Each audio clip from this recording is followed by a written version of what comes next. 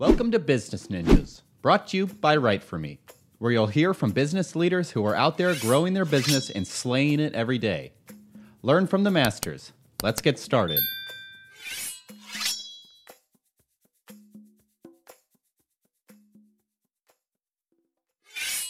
Welcome to another episode of Business Ninjas. I'm here with Joe Stolte at Futurescope. Hey, Joe, how you doing? Pretty good, Andy. Thanks for having me. Great to have you here. Tell me a little bit about what you're doing at Futurescope. Yeah, absolutely. So nice to meet everybody. My name is Joe Stolte, as Andy said, and I'm the CEO of Futurescope. And what we're doing is we're helping publishers and small to medium business owners create automated emails using artificial intelligence. It's really quite extraordinary what's possible today. And what we've done with our early product is we actually help people publish these AI automated email newsletters, and you can get them fixed up in just minutes. And what's extraordinary about them is they're actually producing anywhere from a 40 to 70% daily open rate without you having to write a single email, helping you engage your audience, position yourself as a thought leader, stay top of mind, and of course, drive impressions to your offers, to your sales, so you can sell more stuff.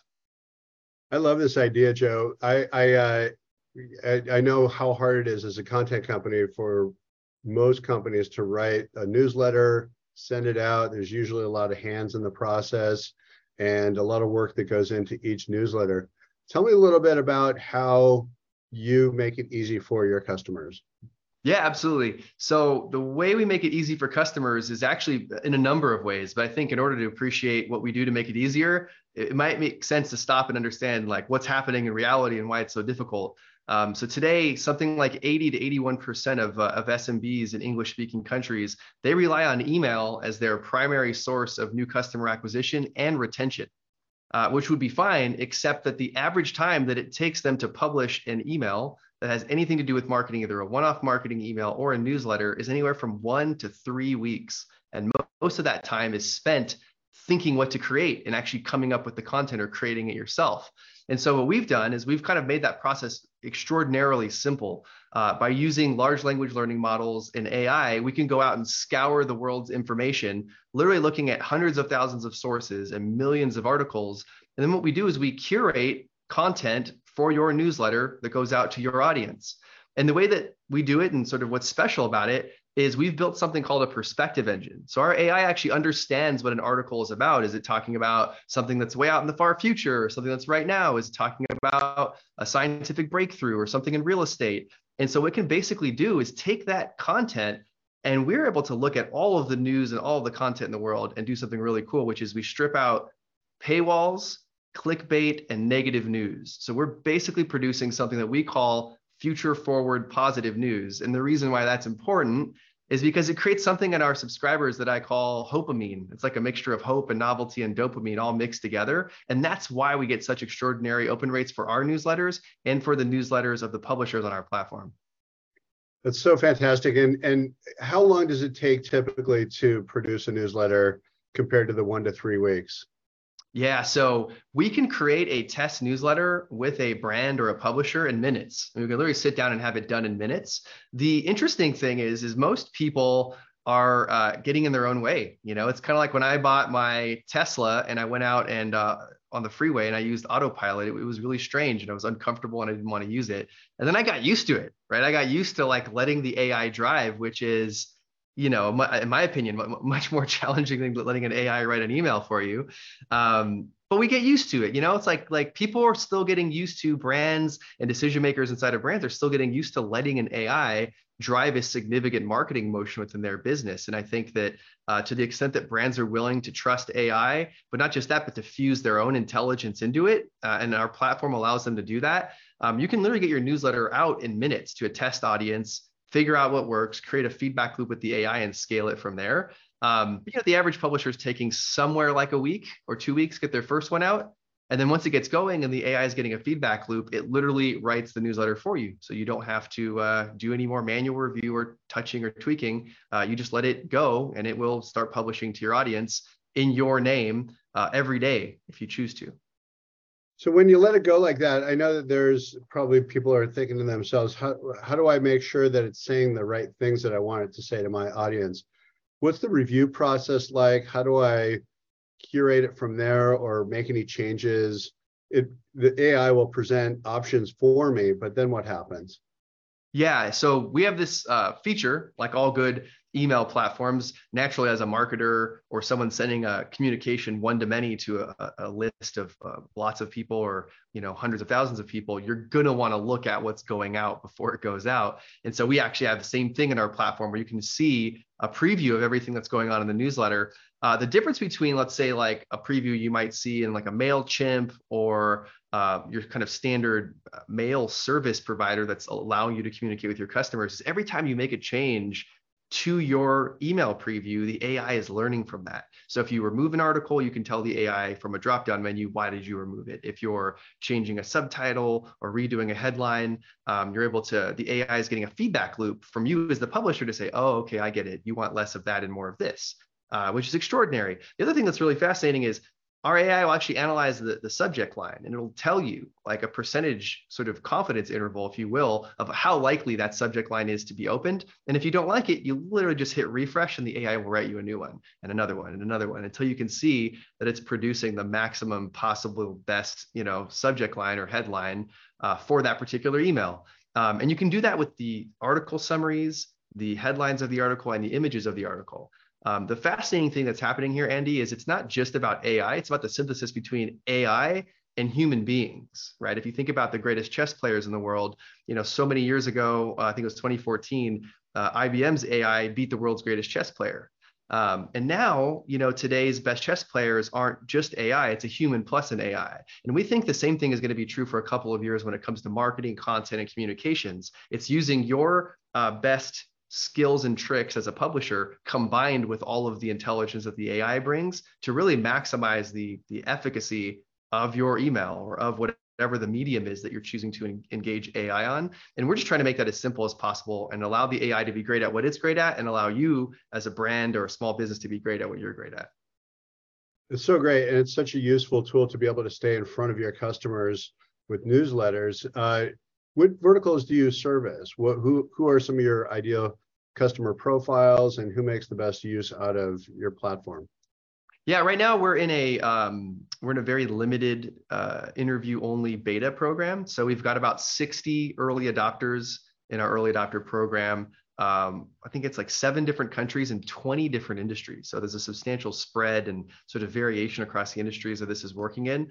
The ones that we've had really good traction in are things like authors and thought leaders. So for example, we created the AI companion newsletter for Dr. Peter Diamandis and Tony Robbins' book, Life Force. Peter is, of course, my business partner and the chairman of the company. So we did the AI newsletter for their book. That book hit the New York Times bestseller list, and this list has done really well. Last week, we launched something called the Connection Insider for Joe Polish's book, What's in It for Them. That book just hit the New York Times bestseller list. I think it was number 5. Hopefully it gets to number 1 over time. It's a great book and Joe's an awesome guy. And we're talking to a number of other sort of, call it authors or publishers in that space. But I get it. Not everybody's brand is, you don't have the following of a Tony Robbins or a Dr. Peter Diamandis, or you're not maybe like the marketing chops of a Joe Polish. So, we're working with everybody from, let's say, like the National Electricians Association of Australia to, real estate firms, mortgage firms, financial services firms, VCs, financial services, private equity, even like heavy machinery. And we've got a customer that's doing things in golf. I mean, it's really kind of all over the place, and you don't need a huge following. You just need to know how you want to communicate with your audience and to bring your magic to the party so that you can sort of combine with the AI intelligence to get a great output for you and your subscribers or customers. That's great. And talk to me a little bit about the content that's in the newsletters, right? So I get these articles that get presented to me of information that I can send to my prospects. Are those links out to other people's websites, or are those links to my content on my website? Talk to me a little bit about that. Yeah, I'll give you a little bit of context first. The way we see the evolution of content on the internet, you just think about the internet in 3 really big phases. The first phase was just connecting, getting online. So everyone's just getting connected. And I was around before there was an internet, and so I remember being a young kid and like 94, 95, getting on AOL, and everyone's just kind of getting connected and getting online. From there, the next big wave or the next big phase was creation. Everybody was creating. You have this massive boom of content creators, and that's when you saw the birth of different platforms, whether that's Instagram or YouTube or the blogging platforms, et cetera. And you've just got an insane amount of creation, which is like good, but it's also a lot of noise, right? There's a lot to sift through there. And if you're going to create a new piece of content, there's so much content being created. There's such stiff competition to write good content, good, evidenced by its ability to grab people's attention, that it's really hard to make great content. Let's be honest. And all of us content creators have experienced that. I mean, it's a real art and science to it. So that entered the third phase, which is the phase of the curator. It's being able to look out across the world of extraordinary content and say, oh, my audience would like that, and my audience would like that, and my audience would like that, and to curate really interesting content to engage your audience, and then mix your own content in there. And that's really what our newsletters do, is we use AI to do the curation for you. So the AI is what's looking at, these hundreds of thousands of articles and millions of different, hundred thousands of sources and millions of different articles and news types. And it's doing the curation for you. And then you can actually control how it does the curation. But the way that it works is we're creating a curated newsletter. And so when I send a newsletter out, to my audience, they're getting a curated feed, and that's going to take them, when they click out of the newsletter, that's going to take them to the source article. So it's not going to take them to your web page, not yet, although that's coming. But today, it's just really simple. We're just trying to help you be a world-class curator with the help of AI to send your audience really interesting information. And then inside of that, you can stick your own offers in, and you can have a communication level with your customers that you maybe didn't have before. Because it's really difficult to have a daily discussion with your audience on social media because of the way the algorithms work, right? But in your inbox, it's much easier. So if you can give your audience and your subscribers, your customers, your list a reason to pay attention to you every day or every week, now you've got another opportunity to give them your own original content or to sell them something, give them an offer that's going to help them. So that's how it works. Very cool. Very cool. And I love the whole direction of the business. Talk to me a little bit about the origin story of how you got started. People love to hear origin stories. Yeah. Well, I'll tell you how we got started. I'll tell you kind of how we think about where we're going. Originally, the two original founders of the business were Eben Pagan and Dr. Peter Diamandis. And Eben had been paying his team to go out and curate manually, what he was calling different converging technologies, things that were happening at the intersection of one technology and another, to try to understand what that meant for him and his business, and what that meant particularly around seeing new opportunities. And the idea that inspired Eben is he read this book about back in the day before there was like a digital stock market, and there was a man who was taking the stock orders and quotes and writing them on a chalkboard, and going back and taking the orders and writing them on a chalkboard. Well, this guy gained a real strategic and tactical intuition of what the markets were doing just from taking orders and writing them on the chalkboard so everybody could see it. And he became an extraordinary investor in the markets just from getting this intuition. So Eben was like, well, what if we could do that today with all the interesting and converging and exploding exponential technologies? And then Peter was doing something very similar. He was paying his team to write an email newsletter for him, and part of that looked like curation, and part of that looked like having him have people write content and him in partnership with him. And so when they got together, they first solved the problem for themselves, and then eventually I came along and met them and said, hey, wouldn't it be great if we could take this product to the world and help everybody do this? And back in January, I became the CEO of the company, and that's really what we've been focused on this year, is helping them with that. And in the future, if you think about where we're going with this, we really see ourselves as an AI media company. If you think about, like, at the time of this recording, what's really popular right now is the idea of generative AI. Like, generative AI is really having a moment, whether that's basically using AI and machine learning to generate, text or images, or in some cases voice, in some cases video. And it's really extraordinary what's happening right now. And so we see now, and other research firms are seeing as well, that within the next 10 years, 90% plus of content created is going to be either directly and fully created by an AI, or significantly altered and helped through the process by an AI. So we see ourselves as an AI media company, and email is just the first stop. And using imagery and text is just the first stop. We really see this going into video and voice and audio, and just imagine you being able to clone your digital identity and be able to engage with your customers on a one-to-one basis and have it authentically reflect your brand voice, and actually sound and look like you. That future is not that far off. We're just starting with email today because that's the best surface area based on how advanced the technology is. But as things get crazier and crazier, we're going to be right there to help drive this idea of AI media. It makes a lot of sense. And I think for the curator, what it sounds like to me is that it helps to elevate the curator's share of voice and position in the market. So they become sort of like an educator and an expert in their category, whereas oftentimes newsletters are, you're selling something. And so those newsletters aren't necessarily educational. Whereas if you're an aggregator and a curator, you have an opportunity to be able to educate your audience, which elevates your perception in the reader's mind in a different way. 100%. It is a very value first approach. How can I find and create value for my audience before I ask or try to extract value through a sale? And so just by finding really great content and paying attention to with your own intuition, but also with your AI superpower companion here to help really dig into what your audience cares about, to give them, not just interesting information, but most content, most news in the world today, 90 to 92% of it is negative or extremely negative context and sentiment. So, as the media says, if it bleeds, it leads. Well, we're basically taking all that crap out, and we're giving you a chance to give people this positive content that matches your curation interests plus the curation interests of your audience in a way that's really never been possible before. And so, yeah, you're absolutely right. And we only see it getting more advanced and better just as time goes on here. Love the direction. Let's switch gears a little bit and talk a little bit about the business side of the company.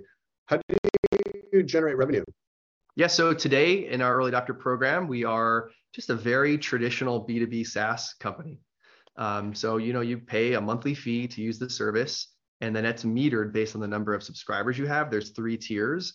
And, when we go to market publicly in 2023, it'll be the same, and you will pay extra for certain features or how many times you use certain things. So for example, if you want to create AI generated imagery for your original content or for your newsletter, that'll be metered based on how many times you use it. There'll be a small fee for that. But at a basic level, just how many subscribers you have drives how much you pay per month. And then in the future, though, we really see as this platform really grows, really creating an opportunity to create what we call peer-to-peer ad network. So imagine, Andy, if you and I were both talking to the CEOs of let's say companies with 10 to 500 employees, and you wanted to place an ad in my newsletter, the AI could say, "Hey, Joe has a similar audience to you, Andy. Would you like to place an ad in his newsletter?" And then the AI could create the ad, and you could suggest how much you'd be willing to pay for place the ad in my newsletter. And then me as a publisher, I can approve or deny that. And so, there's just a really extraordinary opportunity to also just advertise across each other's emails and owned marketing channels that really only exists in really small pockets today. And it really isn't assisted by AI. So we really see a huge opportunity to unlock these sort of latent audiences, and you could monetize your audience in a way that's even more interesting than selling people more of your stuff, if that makes sense.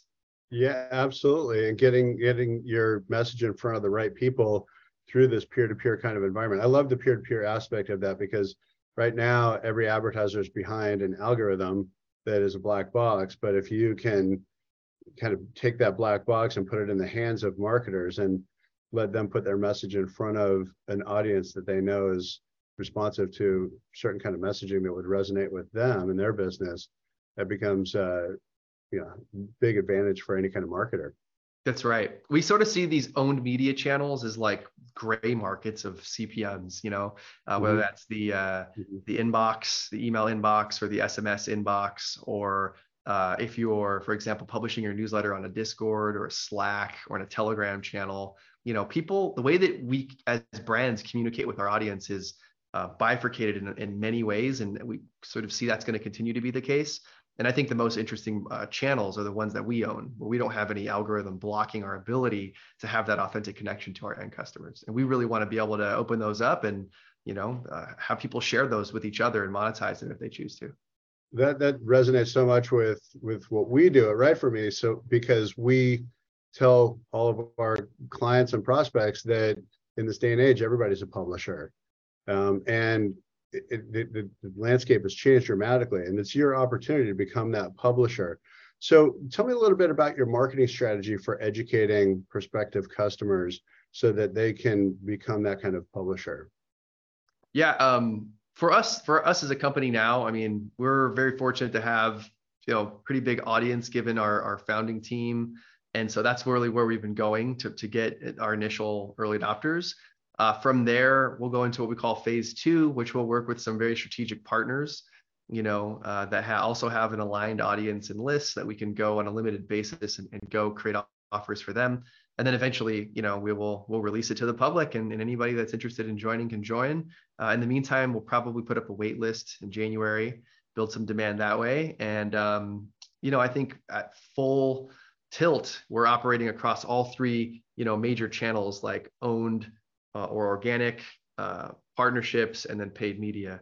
And that's really been the playbook. If you look at some of the other generative AI companies or services in the space, most of them they have really good marketing teams as founding teams. And so thankfully they've laid out a nice framework, and our team has also got, significant experience in all of those domains. So that's kind of how we're thinking about going to market. Very exciting. And if you were to celebrate something a year from now, what would you like to be celebrating? Oh, I would love to be celebrating that we hit our, 10 million subscriber and our 500,000th publisher on the platform. That would be an extraordinary milestone for us to look back and celebrate. Love that. Love that. Well, tell the listeners how they can find you and how they can sign up. Yeah. So if you're hearing this or watching this, you can go over to Futurescope.com and just sign up for a demo. And, if we're accepting new early adopters, you can book a call with someone on our team. We'll set up a newsletter for you, and you can sign up if you're interested.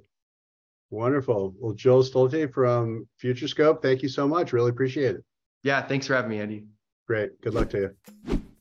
Hey, are you a business ninja? Want to be interviewed like this? Give us a shout.